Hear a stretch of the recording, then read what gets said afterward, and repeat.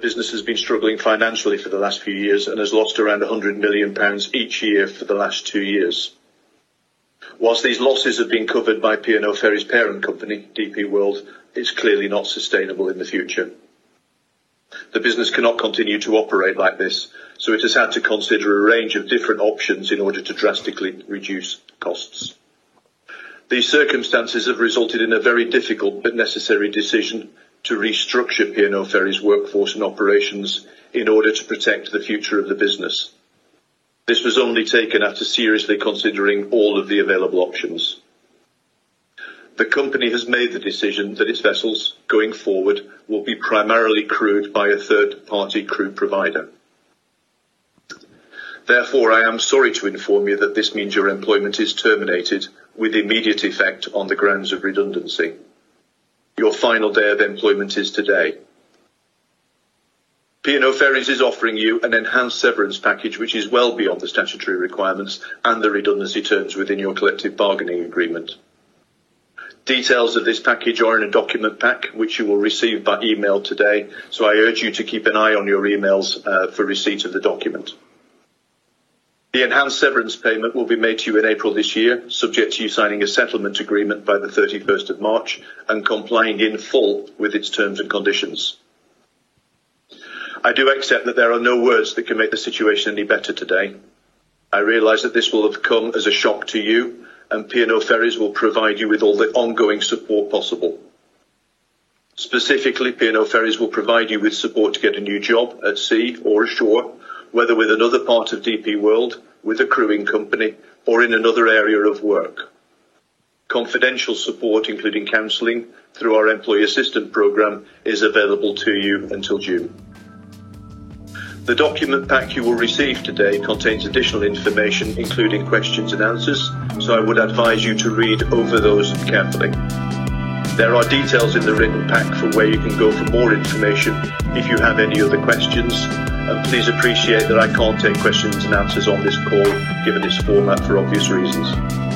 I mean, speaking of people who are not having, necessarily the most chill time, that fucking story that came out the other day about the way that Hoffa and his team are were stonewalling the new administration was so wild. Yeah, John, did you see that? No, I didn't. Do we have a Bernie and the Democrats situation here? Basically, what the Hoffa people did was they were refusing any level of transition to the new TDU slate. And one of the statements, I think, was, we're going to show up on the day that we're allowed to go there and not know where the pencils are because we're not allowed in the building. God damn. Yeah.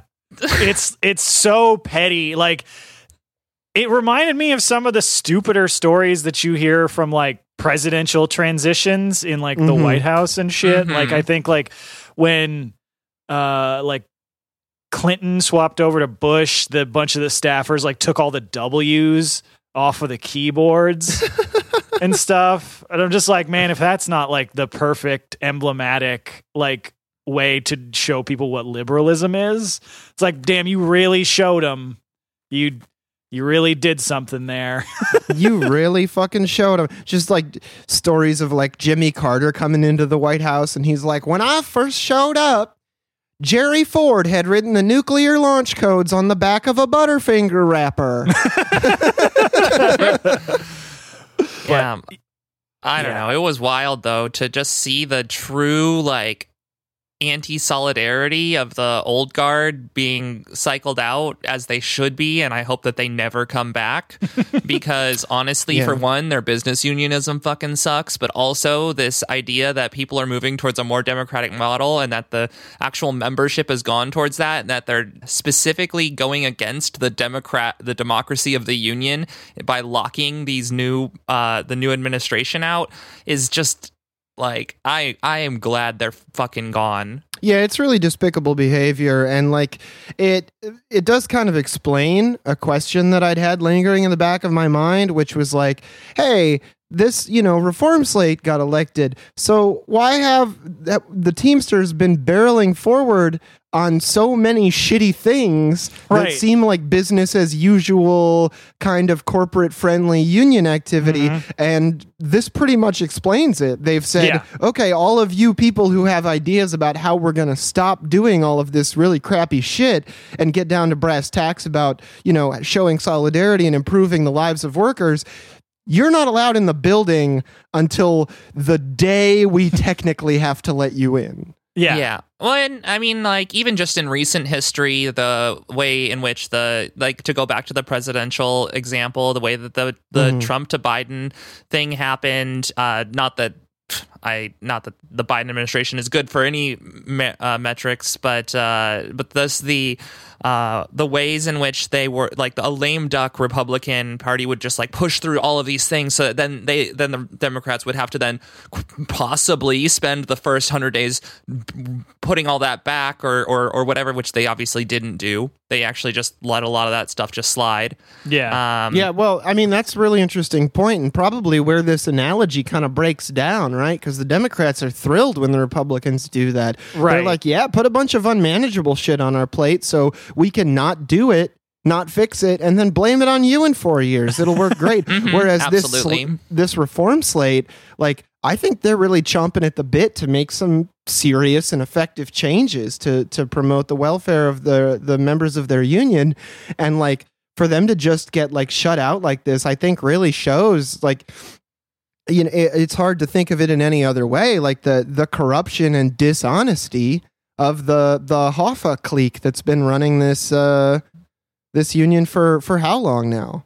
Yeah. So, I mean, on the one hand, it was sort of like sucked. It's like, man, you're going to be this petty and this shitty when you're all theoretically supposed to be members of the same organization, theoretically fighting for the same goals. But on the other hand, exactly what you were talking about before was that like, it honestly like gave me a little bit of assurance that like the new team were not like signing off on, say, the recent shit that happened in Washington State where the Teamsters were backing that anti-gig worker law. Like that, that was just the Hoffa team. And I'm pretty sure that like O'Brien and Zuckerman were not involved because the Hoffa team was fucking locking them out of everything. So right. Yeah. Right. Well, and imagine you're a member of this reform slate and you're seeing all of these like anti-worker things, like the anti-gig worker proposal or bill or whatever it is that you were mentioning, and you're just like, man, I could do something about this if I could literally just get into the office. You're like doing the Eric Andre, like, let me in. Yeah, so definitely, I mean, they just got sworn in this morning, so definitely excited to see, hopefully, a real new direction for one of the biggest unions in the country. Absolutely. Well, speaking of new directions, let's go from the cold open into the regular episode, everybody. It's Work Stoppage, my friends. It's your favorite labor podcast. We are entirely listener supported, so thank you so much for any money you might be giving us over on the Patreon. If you're not in our Discord, please get in there as fast as you can. It's a great place. It's where you want to be. And leave us a 5-star review if you want to help the show. You can leave it anywhere you think might help the show. Go to a museum and write it on a famous piece of art, in Sharpie. Speaking of doing things that take a lot of courage, we wanted to talk about Amazonians United in their walkout that has taken place over multiple different states, and in the warehouses and facilities in which it took place, somewhere around half of the employees have actually walked out to protest working conditions, and they did so at 2:45 and 4:30 a.m. at two warehouses in Queens, which is not the time I usually see walkouts. It's a pretty interesting choice. Yeah. I mean, so first off, hell of a job making a segue that actually was extremely relevant. That was good. So it got to be clear for people. So, because, there's a whole bunch of different groups trying to organize Amazon right now, which is a good thing. love to see it. Like, so this specifically what we're talking about here is Amazonians United, who we've talked about before primarily in the context of Chicago, but they are not just a Chicago organization. Right. They also exist, at Amazon warehouses across the country. And as you said, they did these walkouts last Wednesday at 3 different warehouses, the 2 in Queens and one that services Washington, D.C., that's in Marlboro, Maryland. This is an org that rather than focusing on your traditional like NLRB election, like a group say like the Amazon Labor Union or the RWDSU down in Bessemer is doing, Amazonians United has been focusing more on the like minority solidarity union style of organizing that focuses on direct action and shop floor struggles to try and build long-term solidarity, and then eventually maybe going to an NLRB election, but depending on what the workers see as the best move for their organizing. And so, this was their most recent effort was these 3 walkouts where they shut down these 3 delivery stations. There was a quote here from Michael Carter, who's a worker at the Maryland facility, who said, there was a lot of anxiety around who was going to walk out with us, but we were all ready to do it. When we all got together, it was like a football team. And hell yeah. And I think that the part of the reason we want to highlight this sort of thing is exactly what Michael here was talking about, which is that like this is the sort of action, especially if you don't already have a pre-established union, especially if you're doing an organizing like this where you may know you don't quite have a majority of the worker support, where this sort of thing could be like really scary because you might think, okay, we're going to do this. What if half my coworkers get cold feet? What if I'm walking out there by myself? Which is like, why it shows that the level of organization that Amazonians United has put together is so important. Because, like, as you're saying, like, when you actually do this together, these sorts of things, you actually have numbers, that solidarity just builds and can help for future actions. And these folks are doing this specifically because of how low the pay is at these sites. Like, obviously, like, you're talking about New York City and Washington, D.C., pretty expensive areas to live. But these workers are getting paid $15 to $17 an hour, which is, of course, portrayed in the media as some wonderful, pie-in-the-sky, incredible wage. Yeah, we've gone over that and how it's actually consistently lower for especially warehouse work. But they also gave that example of like literally across the street, there's another warehouse for Nordstrom where they're starting everyone at $19 an hour. And so, I mean, I don't know if the local media is like, oh, Nordstrom is actually the best now, and like they're weird sort of like, right. I don't know. Well, it's interesting because the quotes that we have from these workers here repeatedly echo the structural criticisms that we've levied against Amazon constantly on this show. I mean, you have a quote here from Ellie Pfeffer, who's a warehouse worker, a warehouse associate in Long Island City, who said, "We shut down the belt, did some chants, wrote on the internal messaging board, and were greeted by a crowd of DBK1 workers and Solidarity supporters outside.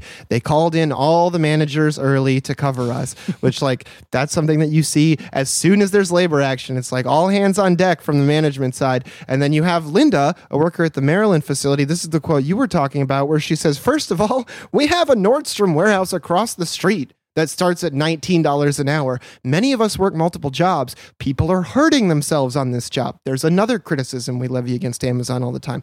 Their bodies are breaking down. I have a coworker who hands out a leave every day. We got nothing during peak, but they doubled our volume in our warehouse. Maybe we could get a thank you. And like, I love every single part of that, except like, you don't need a thank you. You need your wages fucking doubled and the time you work cut in half. Like, and I think that's what they're kind of like getting at is that the thank you would come in the form of compensation for what they're doing. Right. You shouldn't have to rely on your coworker that you know has a leave. Like that just everything is wrong with that. Yeah. And so like specifically the demands of the workers at these walkout is raises of $3 an hour, which would bring them approximately to parity with that example of that Nordstrom warehouse, and the reinstatement of 20-minute breaks. Because basically what they pointed out is that they used to have 20-minute breaks, but that were provided as a COVID like sort of throwaway. Is they're like, oh, well, we're not going to give you COVID protections, but we'll make your breaks 5 minutes longer. Oh, great. But then when Amazon has rolled back all their COVID protections, they also clawed back that 5 minutes in their breaks and cut their breaks to 15 minutes, which, as these workers pointed out, it's like if you're constantly doing all this repetitive work, putting your body through all this, that extra 5 minutes of rest can really matter. Like that can add up on the days and weeks and months that you're doing all of this like intense labor. And so, like, this is also not like, you know, the first thing that these workers have done on this issue. Like, they ran a petition campaign internally at the company in December on the same stuff. And since they didn't receive any response on these issues, they said, fine, fuck it. We're escalating. We're going to the next step. We're doing walkouts. And like, this is not like, again, also like not the first sort of action that has sometimes gotten results, because like part of the reason we talked about these folks before is through their successful efforts in Chicago, where they won small wage increases for workers there through like walkouts and petitions and similar campaigns. They got anti-fatigue mats installed to make working all day on those hard warehouse concrete floors more bearable for workers. And even more recently in January, when the company decided to try and ban workers from having cell phones on the floor, they pushed back on that as a completely legitimate safety concern. Because, like, for instance, you know, when we've talked about in the past, when Amazon forced their workers to stay at a fucking warehouse when a tornado hit it, like, workers having their phones is a safety issue. And so, like, they were able to fight to get that policy retracted as well. So, like, they've made some real wins. And how has Amazon responded to this with a coherent point by point assessment of the workers' concerns and demands, perhaps? Oh, no, wait. It's this boilerplate statement from Kelly Nantel, Amazon's director of media relations, who said, while there are many established ways of ensuring we hear the opinions of our employees inside our business, we also respect the right for some to make their opinions known externally. To which I say, boo, shut up, say something meaningful or shut up. Yeah, this is like third partying a solidarity union, which like literally has no way of even being related to business unionism or any sort of like thing that is sometimes like puts a little bit of a gray area in there.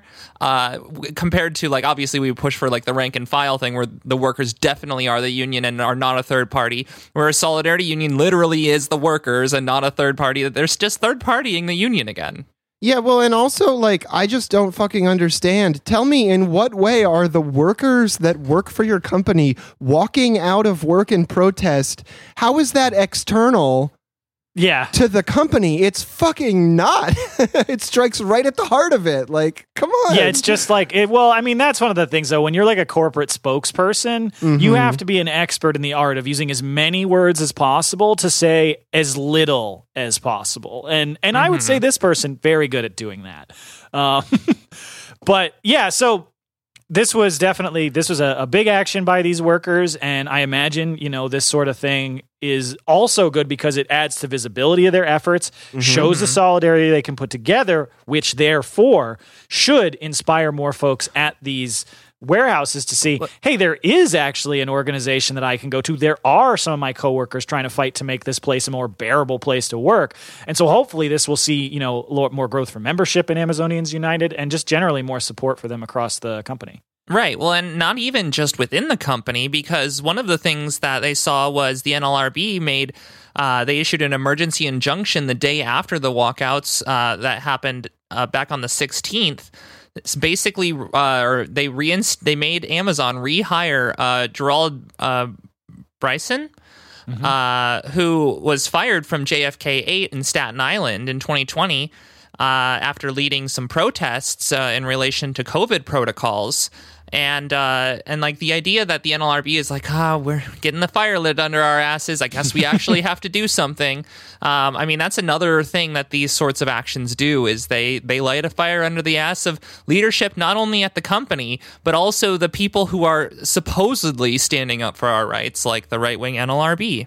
Yeah, it's absolutely true. Like a big part of the way that workers and citizens of the United States routinely get fucked over by their government is by not having enough attention on certain issues to actually hold, you know, these so-called watchdog organizations feet to the fire for long enough. And when they notice that there's like probably fucking enough Twitter metrics going off about people talking about this, they're like, motherfucker, I think God damn we it. might I gotta- actually have to follow through on some of our stated goals. Right. Well, speaking of stated goals and our responsibility of covering Starbucks every fucking week, we're going to go to our Starbucks roundup, because I remember back when Amazon was having a lot more actions, because actually Amazon has not been in as many episodes recently, but now we've got Starbucks in literally every episode, and this time we're not covering one thing. We're not covering two things. We're covering three things in Starbucks. Yeah, well, I mean, right off the top, they brought back Howard Schultz. I mean, what is this? A fucking WWE plot? What is this? A daytime soap opera? What is this? The 5th season of an anime? You're bringing him back for what? The 3rd time? How many times has this guy been interim CEO of this fucking company? How many times am I supposed to slam my venti 2-pump vanilla no foam latte down on the table, spit the amount that was in my mouth all over the person sitting across from me, and scream, "I think that's Howard's music"?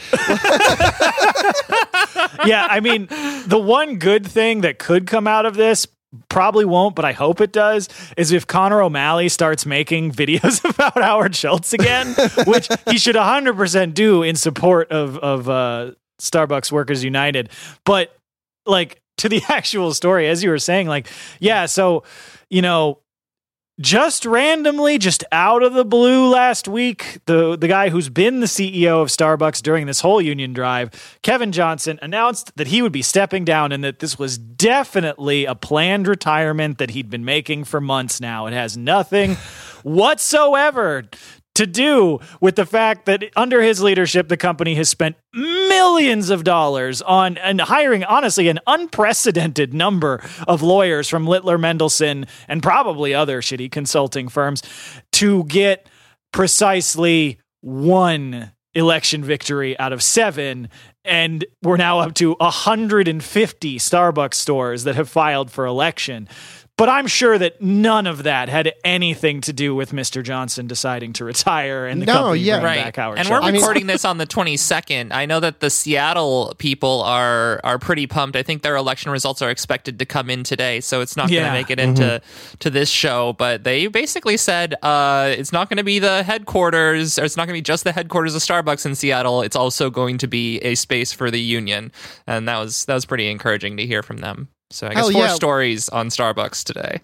Well, and Starbucks is doing some very heavy lifting trying to obfuscate the reason for this, which is, I don't think I'm out of line in saying it's quite obviously the wave of unionization. Yeah. And they want to bring back their business savvy, was always secretly the CEO, but wasn't technically the CEO on and off for a little while boy.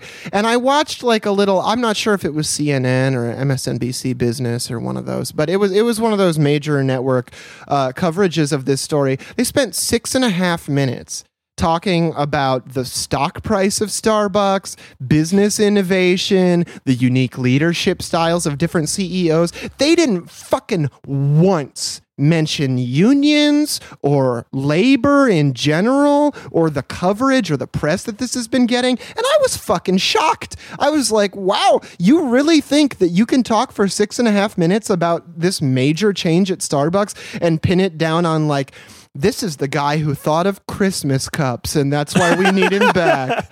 Yeah, what the fuck? Well, and that's even to say, like you were kind of alluding to, that like he has not been in the background necessarily. They literally brought him in for that big anti-union carnival that they had. Like he's been a whole part of the process and has been like being anti-union the whole time. The idea that the workers are going to be fooled into thinking that, oh, Howard Schultz, no, he's just the original good guy and he's the, this or that. Like, no. I'm pretty sure that the workers know what the fuck's going on here.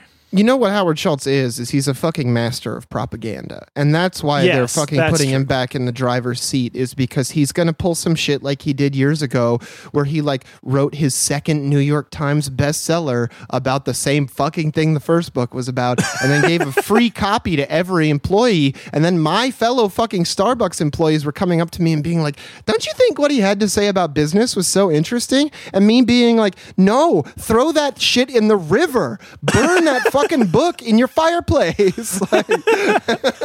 Yeah, well, and this, I mean, it's funny that you mentioned like the way the business press was reporting on it, because like as you mentioned last episode, Lena, like there's been a movement of like some of the major investors in Starbucks to try and get the company to shift course on their union drive, basically saying like, look, this isn't working. You're wasting a ton of money, and more importantly, this is giving us really bad press.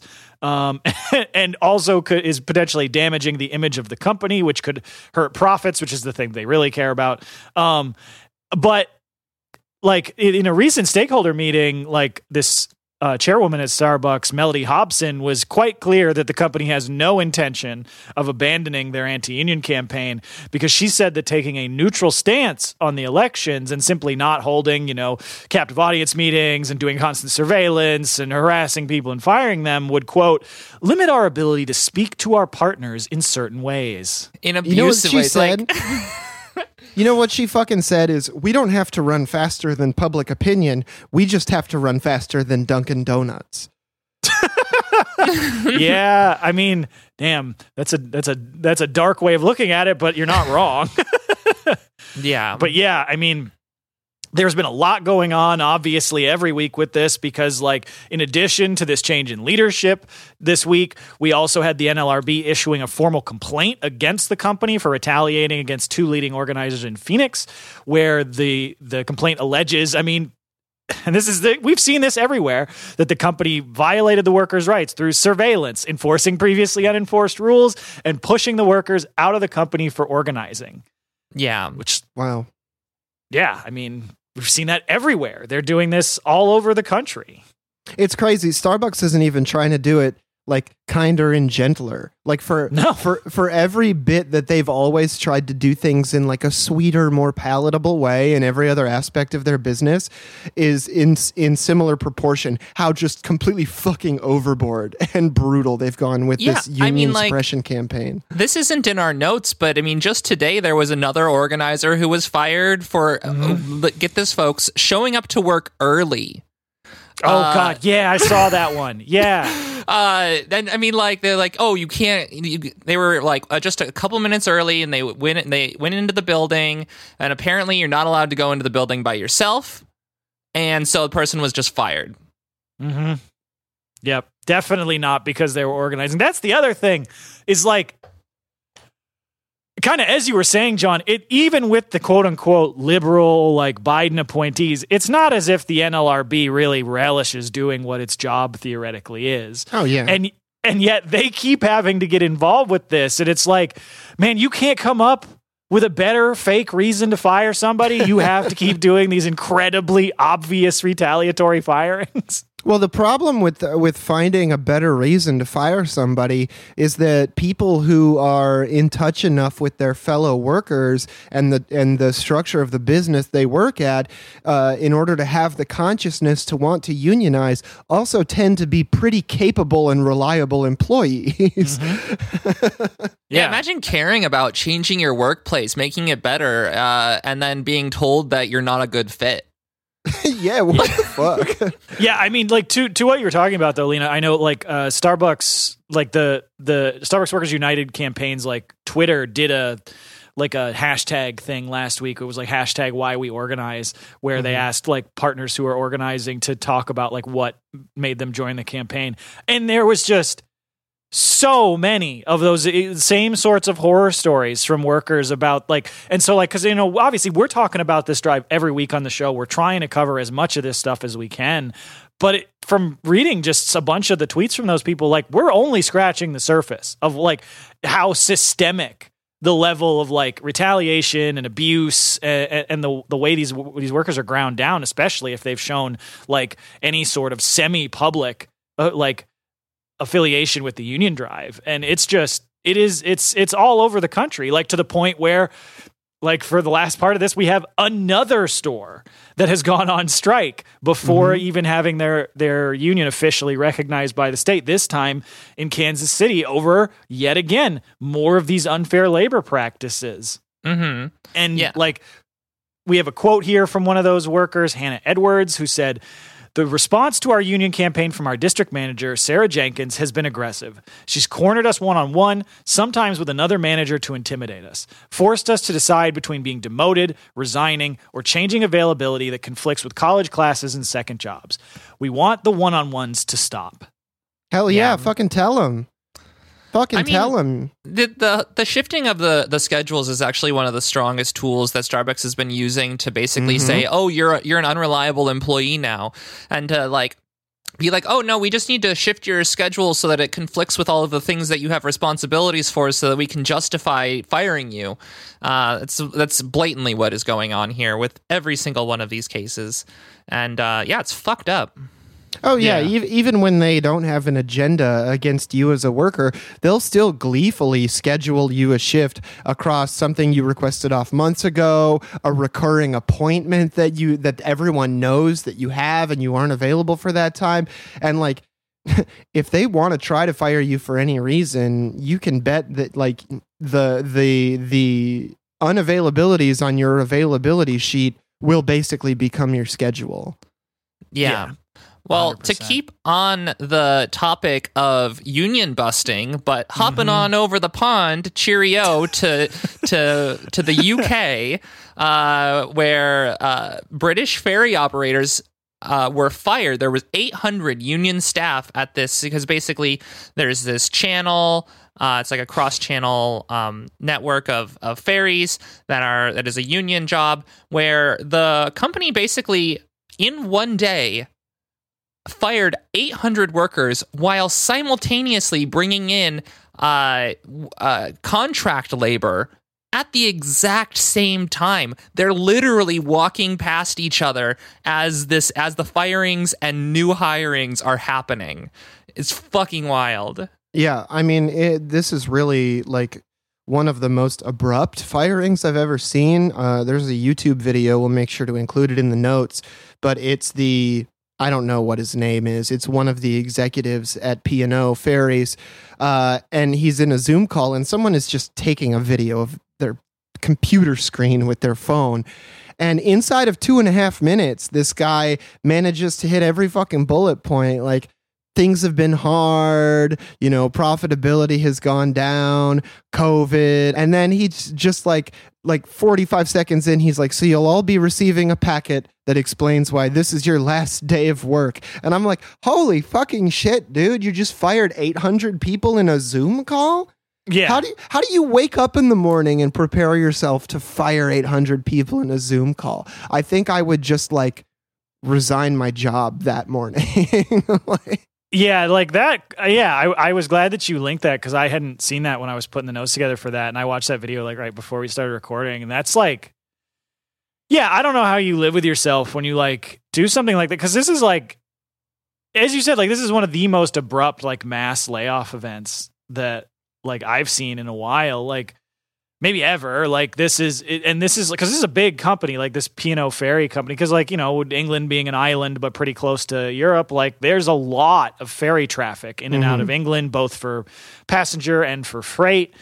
And P&O Ferries is one of the biggest ferry companies in England. I think they're the second largest ferry firm, They handle 10 million passengers a year. They handled about 15% of all freight cargo in and out of the UK. So this is a really fucking big company.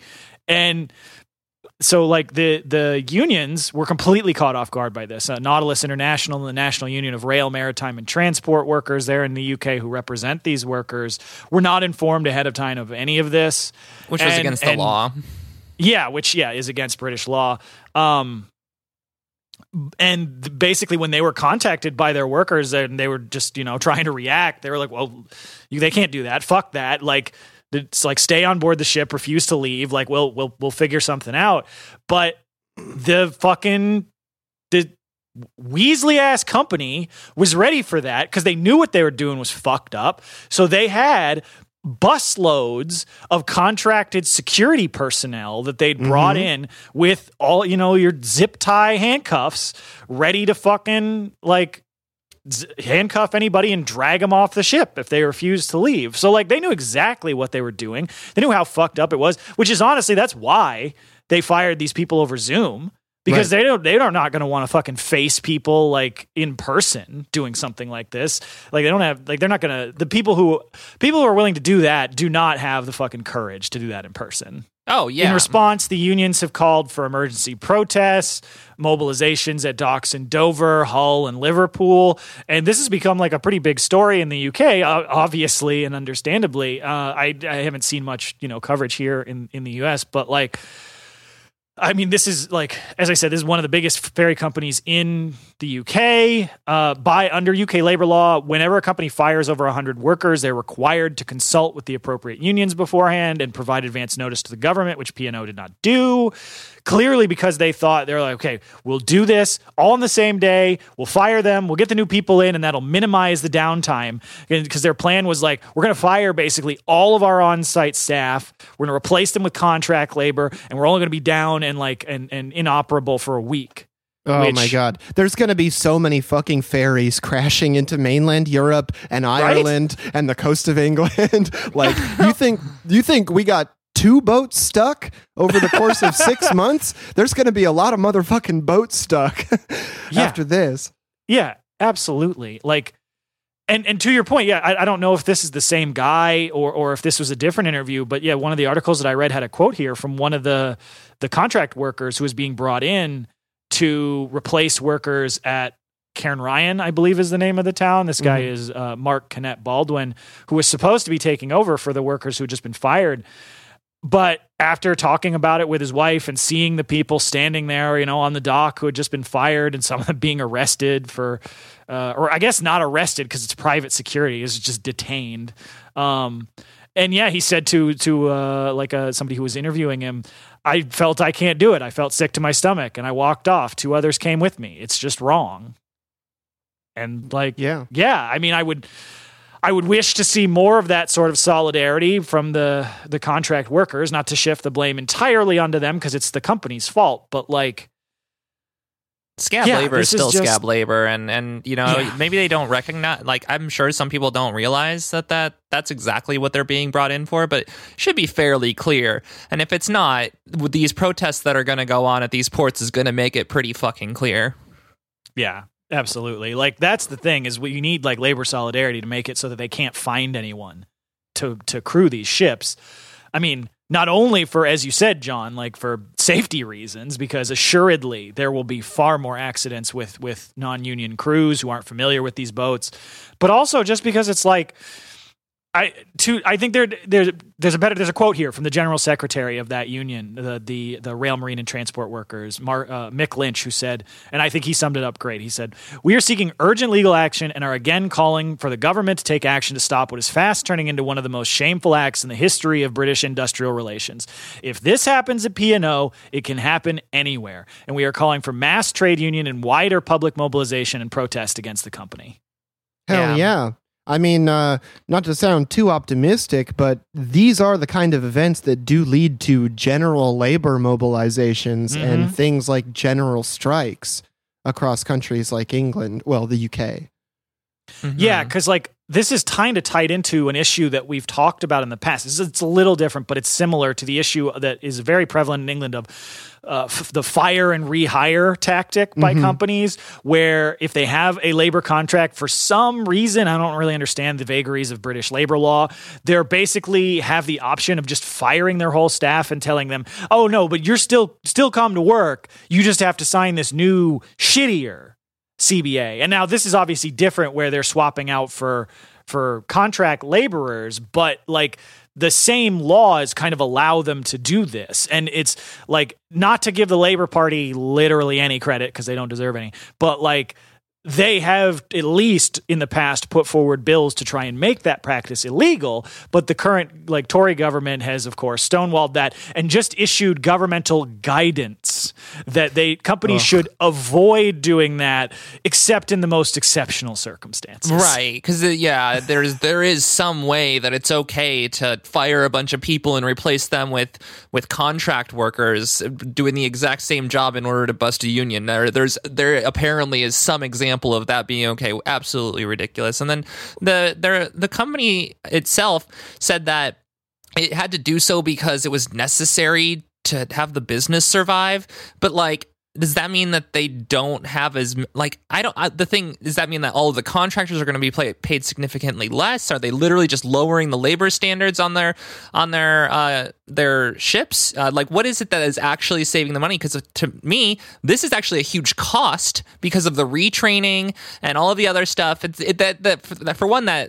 that note, it doesn't make any sense. But then also, they received 15 million pounds of government grants in 2020 to help pay for people, and they also paid out 270 million pounds as dividends to shareholders in 2020. I mean, like, there's fucking money there.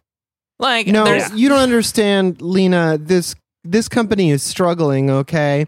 If they don't pay out that 270 million pounds in dividends to their shareholders, they'll be very cross with them. Well, and because that's the thing, like when I listen to that video, which we'll of course link and maybe include a clip of, like the guy says in there, he's like, well, we've posted 100 million pound losses for the last 2 years, and that can't continue. And like, all right, I'm just going to put on my business hat here for a sec. One, yeah, okay, you had losses during the 2 single worst years in transit history during COVID. Okay. Sure, from a business perspective, that sucks. We'll ignore the fact that you just took millions and millions and millions in government handouts to help deal with that. However, again, Europe has lifted basically all COVID restrictions. All the ferry systems are booked full for summer travel. There's no reason to expect that the company isn't going to see huge business and thus huge profits coming up. Additionally, so you had 2 bad years during, again, an exceptional scenario where you did get some government relief. And even still, the combined losses in those 2 years was 200 million pounds. Not a small amount of money. However, when you paid out almost 50% more than that in dividends in 1 year, the source is the problem is the fucking company, not the workers. Exactly. Like, you could literally, you don't have to cut services, you don't have to cut wages, you don't have to cut benefits. You can just cut the dividends you pay down. You don't even have to eliminate them. You can just cut them a bit and tell your shareholders, hey, we had less transit because there's a fucking pandemic. Yeah. That's not interest. That's not an interest of capital. Well, it's like they feel like they have to guarantee their shareholders return, which is like, you don't. They invested. It's a risk. There's risk associated with it. And the fact that like there are just ways to turn these businesses into risk-free investments for the ultra wealthy is insane. And then another thought that I had while you were listing the things they could do to fix this without doing all of this insane firing and hiring scab labor and all of this shit is like, this isn't in our notes at all, but have the prices gone up?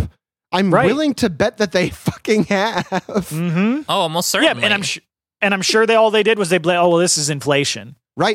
And, plus COVID. Plus Ukraine, just it's out of our hands. Things that have happened. It's not a choice. We didn't choose to do this. We had it was the market. Look, Taika Waititi released a really good comedy show about pirates, and we felt like we had to respond by raising the prices. Yeah. So this story is extremely fucked. I hope that we will be reporting on this in upcoming episodes to be reporting on gigantic protests in the UK about this, but we'll definitely be paying attention because like these workers got completely screwed over, and like as that union president said, it's like if that sort of thing is allowed to stand, you're going to end up in the exact same sort of situation we have here in the US, where the vast majority of people are under the fucking scourge of at-will employment, and you can just have thousands of people fired over Zoom and have no recourse. So I hope we're as you have said, that like this is where we see some real trade union solidarity and some pushback. Yeah. Well, moving back on over to the United States, we are going to go over into an industry that we don't always cover, though we try to when it comes up, is the fossil fuel industry. In San Francisco, 500 workers have gone on strike at a Richmond refinery, which is operated by Chevron. The strike is based on months of negotiations that have failed to produce a viable contract. The workers themselves, being lab technicians, warehouse workers, maintenance technicians, represent about a third of the refinery's total workforce, which actually makes this the biggest strike in the oil industry in California in 7 years. Yeah. So, like, this is one of those things where, admittedly, like the fossil fuel industry is not one of the primary areas I look to when we look for labor news. But again, like it is not the unionized Chevron workers that are the problem for climate change. It's the capitalist governments and the companies that own them that are the problem. So these workers still deserve to be paid properly. They still deserve to get proper benefits and actually, be able to have a life. And so this strike is still important despite our, desire to eliminate the fossil fuel industry and give these folks, good jobs doing something else. But so these workers, this is actually an interesting case because this is one of the very rare industries, oil, where there is actually still pattern bargaining that happens, which we've talked about in the past. Very, very rare nowadays. But the oil industry is apparently just makes such ridiculous profits that they haven't bothered to try and break the pattern bargaining agreement that the USW has here. Maybe in part it's that, and then I think maybe also in part it's that the workers recognize that like this is one of the most critical industries, and they're probably also not legally bound like some industries are, like healthcare workers, from like not striking under certain conditions and shit like that. Yeah, absolutely. And so that's one of the interesting things here is that so the USW did reach a master agreement with broadly the major oil producers in the U.S. However, of course, that agreement has to be ratified by all the individual locals like across the country at different refineries and production facilities. And these workers here in the Bay Area turned that down. They voted down the tentative agreement. They voted down the agreeing to the master pattern because they pointed out, and we have a quote here from BK White, who is a vice president of USW Local 5, who it talked about what they're asking for because basically how their wages have not kept up with how expensive it is to live in the Bay Area, where he said, a cost of living increase for the Bay Area is not for us to get rich. Our medical, Kaiser, went up 23% this year, and the company did not contribute another penny to it. So, like, when you consider that, again, like, if somebody offers you a new contract and there's like a small wage increase, but then your healthcare costs go up way above that, then what they're actually offering you is a pay cut. Right. And these workers have understood that and said, okay, no, we're not going to accept that. We live in one of the most expensive places to live in the country. And like, you work at an oil refinery, it's not a mobile location. You got to live in the area. So like, they turned it down. And then, but one of the extra interesting things about the story is not just that, you've got 500 oil workers, biggest strike in California oil industry in almost a decade, but there's potential. And Jonah Furman was talking about this on Twitter, that this could just be the first in several different like refinery groups and locals of the USW who may strike over this, because there are 200 other locals that have to still vote on this. And I mean, San Francisco is not the only place that has really high cost of living and has seen skyrocketing inflation and all sorts of costs for workers. So it's possible that this is just the first in a potential wave of strikes that will hit the oil industry. Absolutely. Yeah. I mean, they can't be the only oil refinery workers in the United States who would see these proposals as a pay cut. I mean, like, rent in rural Michigan is like $1,400 a month for a crappy little 2-bedroom apartment. So I can't imagine that there's anywhere you can actually like take refuge from this economic climate. Yeah, and the workers themselves at Local 5 are asking for a 5% wage increase over and above the pattern agreement because of the high cost of living in the Bay Area, as well as for the company to resolve outstanding safety issues and grievances that the workers have filed, because apparently there's a bunch of outstanding safety grievances going on. Yeah, and I mean, yet again, like every one of these, like basically every company that we talk about all the time, ever since the fucking lean revolution, everybody is doing this like ridiculous labor intensification. Like we have a quote here from the president of USW Local 5, Tracy Scott, who said, "Our people are working 12-hour shifts. They're asking them to come out on their days off and work additional 12-hour shifts, which compromises their efficiency and effectiveness by fatigue," which one mild critique here is that, as we talked about in the first episode of our new series on the decline of American unionism, I appreciate the angle that the president here of USW Local 5 is trying to go with by pointing out that it's even in the company's interest to try and not overwork their employees. But like, that should not be the first place that we're going on this. Calling people in on their days off to work 12-hour shifts or having them work 12-hour shifts consistently generally is bad in and of itself because it's bad for the workers. Like, that's the first part. Way down my fucking list of things I care about, and really the things the union should care about, is whether it's good for the company. It's like, I want to lead with, if I'm the person making this statement, they're asking our workers to come in on their days off and do 12-hour shifts, which means they never get to see their family, they never get to rest, they never get to actually have a real life. That's how... I mean, look, I'm not the president of a union. I don't have anything degree in public relations. But if, that's what I would center rather than, well, this compromises their efficiency and effectiveness. So I'm like, eh. Well, you heard him, folks. We got to get Dan into union leadership. That's right. No. We are all about rank and file. And as somebody who's not a rank and file membership, I should not be leadership of that. There we go. But yeah, the Chevron is not, showing any sympathy to this. They've characterized the union's demands as excessive. Quote, "The union's demands exceed what the company believes is reasonable and beyond what it was agreed as part of the National Pattern Bargaining Agreement. What the company believes is fucking reasonable." I don't, honestly, I don't. Like, you cannot trust a company to make a decision for your life.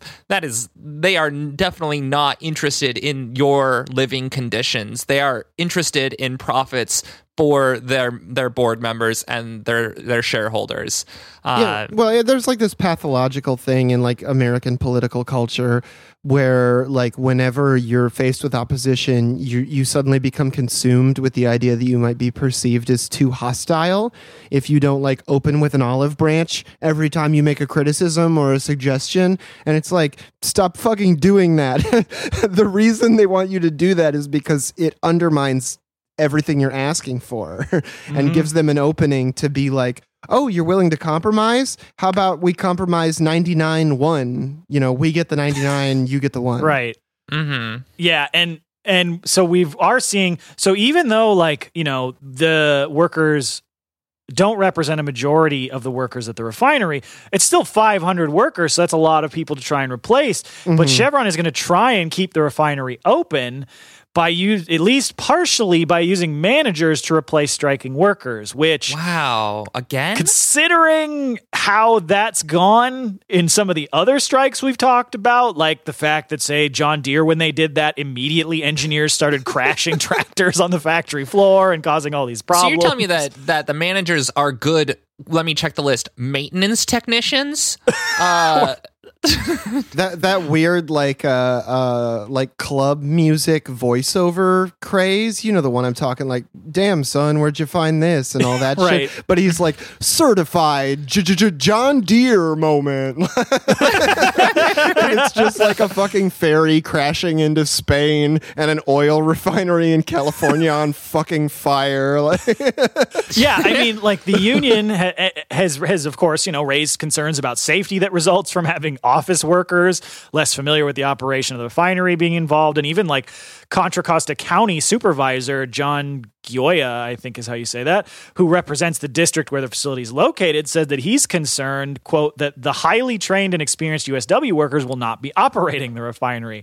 And I would have that concern too, because petrochemical industries are not the sort of thing you want amateurs doing, because like, this is literally an explosive situation.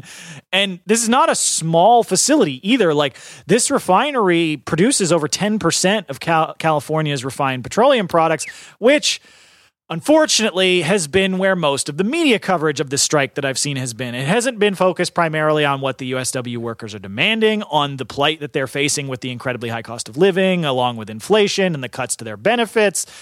They've been focused on, well, how's this going to affect gas prices? Right. Well, and and it makes sense. But then we have the more reasonable statement from Councilman Eduardo Martinez, who responded to the strike, saying, "It's a myth that we rely on Chevron for our economic well-being. They rely on us, the residents and the workers. I support USW Local 5 as they refuse to sacrifice all of our health for corporate profit," which is exactly what we were saying and what we always try to hammer home on, to basically say, like, the workers are the reasons why this is happening. And if you're going to start treating the workers poorly, it's going to cause health issues, not only just for those workers, but for the entire community. Yeah, absolutely. I mean, obviously, we're not necessarily ones to come out here and praise politicians all the time, but that's a really good statement, and I'm really glad to see that from a city council person in the area, and hopefully it's a sign that there is a decent amount of community support for these workers. Yeah, I mean, it is nice to see a politician once in a while who doesn't immediately turn into Jim Cramer every time a labor issue props up, start talking about dividends and stock futures and shit. Yeah, absolutely. So going back across, I didn't order these very well geographically anyway in this set of notes. So going back across the Atlantic Ocean, we've got a little story here about some Italian workers at Galileo Galilei Airport in Pisa in Italy who great Bertolt Brecht play. Really good Bertolt Brecht play. Oh, yeah?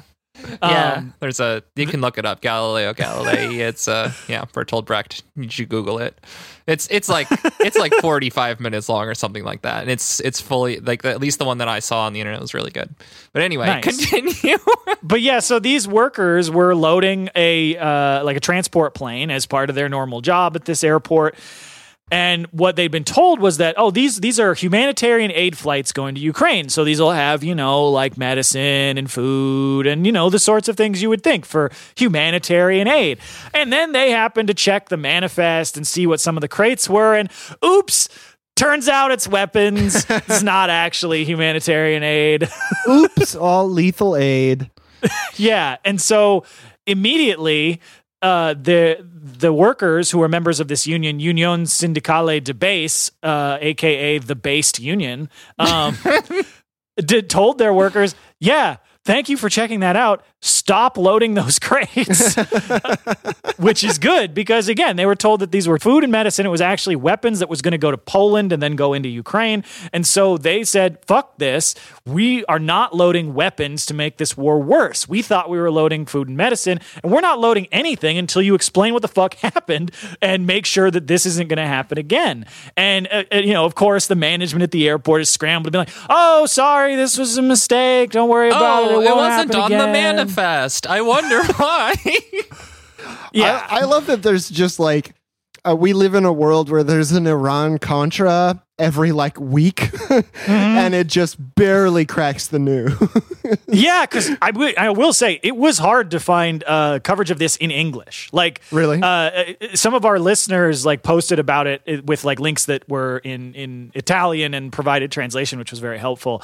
And eventually, there were some sites that did have some English stuff. But yeah, this did not make very much mainstream press. That basically the U.S. and the EU are trying to use just commercial shipment flights and lazily listing, stamping humanitarian on a list of crates full of javelins and shit.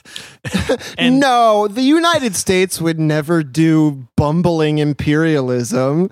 The United States would never do the cheapest, least effective Hogan's Hero Nazi guard ass antics in order to support their position in a war. In my opinion is that it's not bumbling because they get away with it most of the time. The only reason it seems bumbling is because this strategy works most of the time, and it just didn't this time. Well, I think that's the problem. Is it is bumbling because there's no incentive. There hasn't been an incentive not to bumble for 50 years.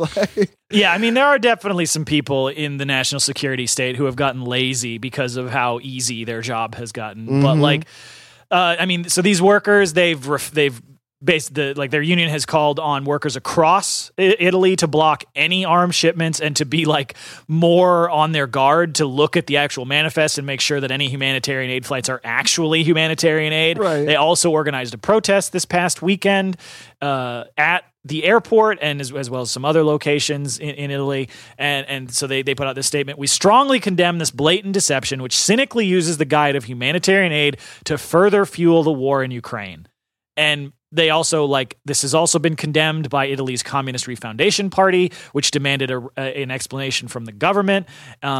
Their national secretary, Maurizio Acerbo, put out a statement saying, citizens have the right to know what kind of military operations their country is conducting, especially when a city lends its airports, becoming a direct protagonist of this conflict on the one hand and a potential target on the other. Yeah. I guess I had not even put it together in my brain that that means that this airport is moving military equipment, and if for some reason someone was trying to stop that military equipment from moving and they knew about it, well, it puts those workers in danger unnecessarily, especially without their knowledge. Yeah, absolutely. And one thing that was also cool when I was reading about this to learn about is that this is not the first time that Italian logistics workers have blockaded shipments of weapons to imperialist aims throughout trying to use Italy as a transit point for them. Back in May 2019, dock workers in Genoa refused to load a Saudi ship with drones and other weapons that were destined to be used in their continuing, despite what Joe Biden tells you, war in Yemen. So anyway, props to all these Italian workers who have been doing a great job of doing their part to oppose war and focusing on, the one war that really matters, the class war. Exactly. Yeah. I mean, sometimes it's as simple as just literally looking at the list of things that are in the box you're loading. Absolutely. Yeah. And then in our final story for today, actually, you're right, because now we're going to San Francisco. We're going back to California. I should have reorganized them. Sorry. That's totally fine. We're going to be covering this is a labor show, not where in the world is Carmen Sandiego. Okay, it's all right. There was a 3-day teacher sit-in in San Francisco where over 100 members of the United Educators of San Francisco rallied at the headquarters of San Francisco's Unified School District to demand resolution of missed payments following failed rollout of the district's new payroll system, where hundreds of educators in the district have been unpaid or underpaid for weeks since the system changeover happened, and basically just putting all of that burden on the teachers themselves. Yeah. This started on the 14th, and so luckily we're going to get to actually cover a resolution in this story as well. Hopefully. Pretty close to a resolution. Yeah, this was a situation that it's it was kind of wild to read the results of it, because this is coming out of a couple stories, one in Liberation News where they talked about when this started, and then another one when it finished, where the district spent, I think, something like $13 million. It might have been $3 million. It doesn't matter. It's a ridiculous amount of money either way to change over their payroll system with this new software. And then when it fucked up and didn't pay people properly, they told people, "Oh, don't worry about it. We'll fix it eventually." It's but this is people's paychecks. It's how they pay their bills. It's how they buy food. You can't just, we'll fix it later. People's ability to provide for their own continued survival. Right. Well, yeah. I know you think a lot of cute and fun shit happens behind the scenes at your little corporation. You might be an executive, you might be a vice president or whatever. But to the majority of people who work for your company, the main thing you do is spit out money. Mm-hmm. So if you can't fucking do that, your company is fundamentally broken. Right. It makes you think, where is the perspective they're coming from? They're like, oh, I can handle a month without a paycheck. Why can't they? Right. When in reality, so many people, especially teachers, are tragically underpaid and live paycheck to paycheck, sometimes getting multiple jobs. I mean, to just say, oh, this can get fixed in whatever time period we figure it out in is so irresponsible and really just blatantly classist. Yeah, and I mean, this had like real consequences for these folks. Like the teachers and other education staff reported underpayments, incorrect amounts, missing paychecks altogether, missing insurance cutoffs, wrong tax withholdings. And this led to things like, you know, folks not being able to pay bills, having to borrow money to pay rent, being sent to food pantries because they couldn't afford to buy food because they hadn't been fucking paid, and even being forced to apply for rental assistance. So like these have huge impacts on people's lives. Like even when they get this back, this could have a really harsh impact on their credit. And so even this being resolved could still have long-term consequences. And so these workers for weeks and weeks were coming to the school district and being like, hey, we haven't been paid, or I haven't been paid right. You need to fix this. Like, I get that you're doing there's going to be some hiccups, but you have to pay us or we are fucked. And the district management response to that was to just say, oh, don't worry about it, we'll fix it. And so like, no, we need to have a meeting to talk about this. And the district management completely refused to meet with them. And so that basically the worker said, okay, fine. You clearly do not understand how important this is. And so they said, if you're not going to meet with us, we'll wait here until you do. And so they camped out at the district headquarters. They spent Monday, Tuesday, and Wednesday night on the floor of the district offices, refusing to move until management agreed to their demands. And by Thursday, management had caved, agreeing to resolve all of their pay disputes. They agreed to resolve unpaid wages, pay 15% interest on late pay past 3 business days, because some of these people hadn't been paid in weeks. And I think some even maybe like well over a month. Reimbursing teachers for late fees and penalties as a result of reduced pay, retroactive to February 1st, and to restore insurance coverage retroactively. So, I mean, this is yet another case of like, if you think your company is fucking you over and you actually have the collective ability to struggle, don't just sit around and wait. Like, actually take action. Because that's like, if these workers had just waited, I'm sure it would have taken weeks and weeks and weeks and weeks. And you might have seen people get evicted or like worse. Like it. And so like they went out there, they took some real hard direct action, and they forced through the issue, and they got success. Right. And then the statement that we have from UESF President Cassandra Curiel said that we won this because of you all. This is going to be an ongoing fight. We know that the issues can't all be resolved, but we know what we're willing to do to get them. Yeah, absolutely. So, because she mentioned that like community support was big and was really important for this, which is really great to see that like the community was behind these teachers. And I honestly, like, I think like, you know, a 3-day sit-ins, it sucks to have to like, you know, sleep in a sleeping bag on the floor of some office, but like 3 days, that's a pretty effective turnaround, honestly, considering like how shitty so many of the employers in this country are. So hats off to these teachers. I think this was an excellent demonstration of solidarity and direct action. Yeah, absolutely. Well, let's directly act towards the end of the episode by going to the meme review. Man, I got to get some of those John transitions. Like that's yeah. But this first one is a meme format that's been going around a lot, where SpongeBob is sitting in a crowd screaming at the person next to him, and everybody is very frightened of the situation. Although I have seen ones where everybody is very calm. I think that it's funny that it works in both of those formats, but this one is the one where the people around him are concerned. And so SpongeBob's up here screaming, I fucking love committing time theft. I want to fucking sleep on the job, not clock out for breaks, do literally nothing while still getting paid. Yeah. Oh, God. I love that shit so fucking much. Like when I see I have a slow day at work, I'm like, oh yeah, man, it's definitely going to take me 45 minutes to eat a bacon, egg, and cheese. Yeah, well, and even then, like, I mean, this all balances out in the wash, barely. In fact, it doesn't. You could commit time theft for a year and you wouldn't make up for all the wage theft that has gone on throughout this country.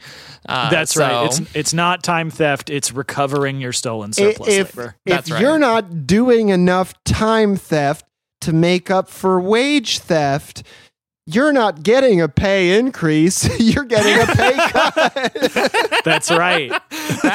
There we go. There we fucking go. That's the new meme. Yeah. Yeah. So this next go one, ahead. is another Galaxy Brain format. And now I'm not even sure like how this is going to go, because this is based on that story that came out that the Senate's going to end daylight savings time, but then that got thrown out of whack. But there was all sorts of discourse about daylight savings time, what's good, what's not. And so instead we've got small brain, universal standard time, so don't have to go to work in the dark. Slightly larger brain, universal daylight savings time, so people don't have to leave work in the dark. And then Galaxy Brain, shorten the working day so everyone can have daylight before and after work. That's fucking right. I've been seeing that one going around. Imagine having a job that actually required more than 25 hours of work in a week. They don't exist. And if they do, those companies should simply hire more people. That's right. That's right. Hey, I mean, how many places have we talked about that have tried out 4-day work weeks and they haven't fallen into the sea? Well, I think that this one I've seen posted by some even more like lighter political people in my life, being like, this is a pretty universal thought. This is like, if we're talking about the 40-hour work week, this is a little bit of an impetus for, you know, your 30-hour work week, so that we can actually, you know, I mean, if it's daylight savings time, that's one of the issues for people, and we want to talk about not working, like having fair hours because you want more daylight, then let's save some daylight by saving our fucking work hours. That's right. I mean, people are really concerned. I think a lot of the time they're like, oh, look, I'm a Marxist or an anarchist or whatever, and I have trouble communicating these ideas to people who are not already Marxists and anarchists. And it's like, okay, maybe instead of like, hey, have you read Capital? You could be like, you ever seen the Jetsons? You ever think about how they don't really have to do a lot of, well, George comically has to do a lot of work still pushing that one button, but like pushing one button's pretty nice. And like, we have the technology to all work so little. Why don't we? And that will really get their fucking gears turning. Like, even somebody who's never considered communism in their lives will start to think like, yeah, man, why don't I only have to work 15 hours a week? Yeah. Well, and you got to be careful, though. As soon as you start talking about working less, you get to our next meme. That's right. Yeah, that's right. This is one of those ones where it's 4 sticky notes with drawings on them. The last one was the one where it's like the guy screaming lazy. Well, I think that's a little bit of a trend for this East Coast notes, East Coast-it notes. That's what it is. Right. Yeah, where the first where it's two people having a conversation, one person being like, okay, tell me why my generation is poor, but without using the words coffee, bootstraps, phone, or avocado. And the guy is just like, well, it's because it's for phone. And then it's like, nope, avocado. No. Keep trying, bud. Keep trying. But he just keeps getting progressively madder and sweatier. Yeah, these East Coasted notes ones are pretty funny. I like them. Well, it's crazy because like I'll say shit like this to the older adults in my life, and I'll say like, man, have you seen where the fucking rent prices are at? Have you seen how much people want if you want to buy like a 2-bedroom house from them? It's like fucking insane right now. And they all look at me like beatifically, you know, having already been homeowners for decades, and they're like, you know, the price of things does go up. Man, fuck you. Except apparently the price of labor. That's right. That has stayed pitifully the same. Yeah. Yeah. Well, and in a neater, very much cleaner meme. Oh, look, it's Mr. Peanut. Yeah, we have we have this one by the Millennial Union Thugs page. I am really, you know what this made me think? There we have our work stoppage show. Where's our fucking Zoomer work stoppage? I want like some Zoomer group to do a show like ours now too, but with more of a Zoomer take. That's what we need. I think that's just called like shitting on the clock TikTok compilation volume 18. God, I'm sorry, that was such a boomer joke, but I had to make it. But yeah, so this one it's very clean, like well drawn. Like it's just like very minimalist art style of like a little guy in a bowler with a monocle and like a little mustache and a bow tie. And so you're basically your two sides of this capitalist here. You've got during earnings report, and he's holding two gigantic sacks full of money. And then when you ask for a raise, and he's just shrugging, and his pockets are turned out, I got nothing for you, sorry. And this is basically an illustration of P&O Fairies. Yeah. Yeah. Well, and I mean, every they other even got fucking company we have ever covered. the bowler hat with the monocle. Yeah, it gives a little bit of that like old style British vibe almost. Yeah, he looks like the Monopoly Man. Yeah. Or Mr. Peanut. Absolutely. Yeah. And so this last one I put in here partially in order to allow me to, as a segue to our end in order to reference something. But this is a meme it's got a bunch of Animal Crossing characters T-posing in the background, which doesn't really have anything to do with the meme. No, but it ascribes like a very insistent tone to it somehow. Like it just feels like like a bunch of Animal Crossing characters T-posing somehow means like I'm really about to say something. Somehow. Yeah, and then in font that has kind of a like vaporwave color gradient to it here, in just big block letters over the like T-posing Animal Crossing characters, it just says NATO was founded as a jobs program for Nazi officials. Yeah. That's the whole meme. I mean, that's true. It's very true. Although if I can do a little bit of a analysis on because the text itself is also kind of foggy, and I feel like this is meant to be put in a feed that is scrolling. So you scroll really fast and all you see are these really clear Animal Crossing characters. And so maybe you're thinking, oh gosh, I got to know what this text is. It's hard to read because everything's blurring. Then, like it actually gets you to step back a little bit. Maybe. I don't know. Maybe that was kind of the goal with the way that it was formatted. It's kind of the way that I was feeling the vibe. But yeah, Nazi program. And if you want to hear more about the history of the Nazi arming and training organization, aka NATO, and the US's collaboration with Nazis, I would recommend you check out the latest episode of Invent the Future, because friend of the show, Ethan, who's been on a couple of times, was nice enough to invite me to go on their latest episode, and was very kind and let me blather on for about 3 hours about like the history of U.S. collaboration with Nazis, the history of the United States biological warfare program, and how that grew out of like the horrific Nazi experiments during World War II, as well as then the like legacy and history of MK Ultra. So if any of that sounds interesting, if you haven't had a chance to listen to our series on the repressive state apparatus, or you'd like a preview of what it is if you're not a patron, definitely go check that out. I think that it's if those topics sound interesting for you, there's 3 hours of it over there, and I think you'll find it very enlightening.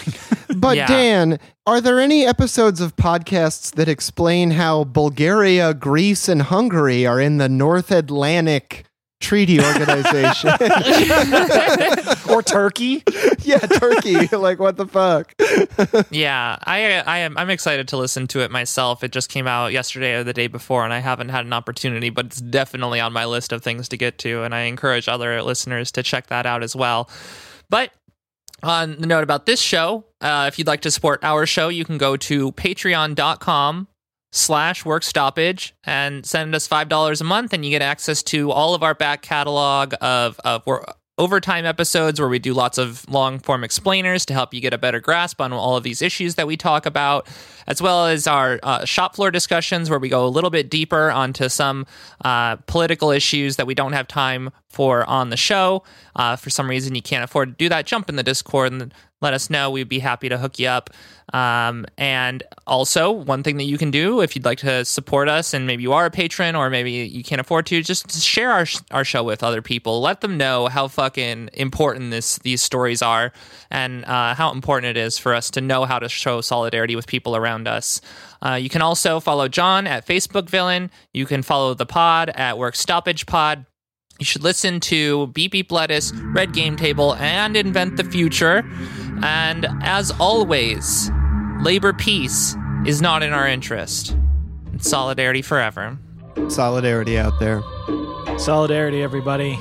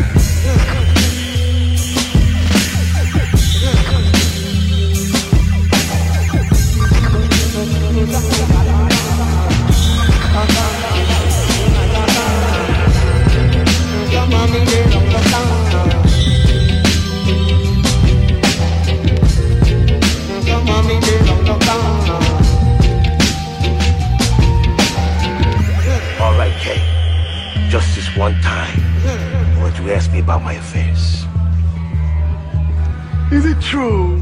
Michael.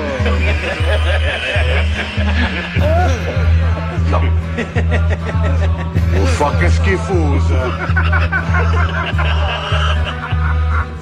Our true enemy has yet to reveal himself.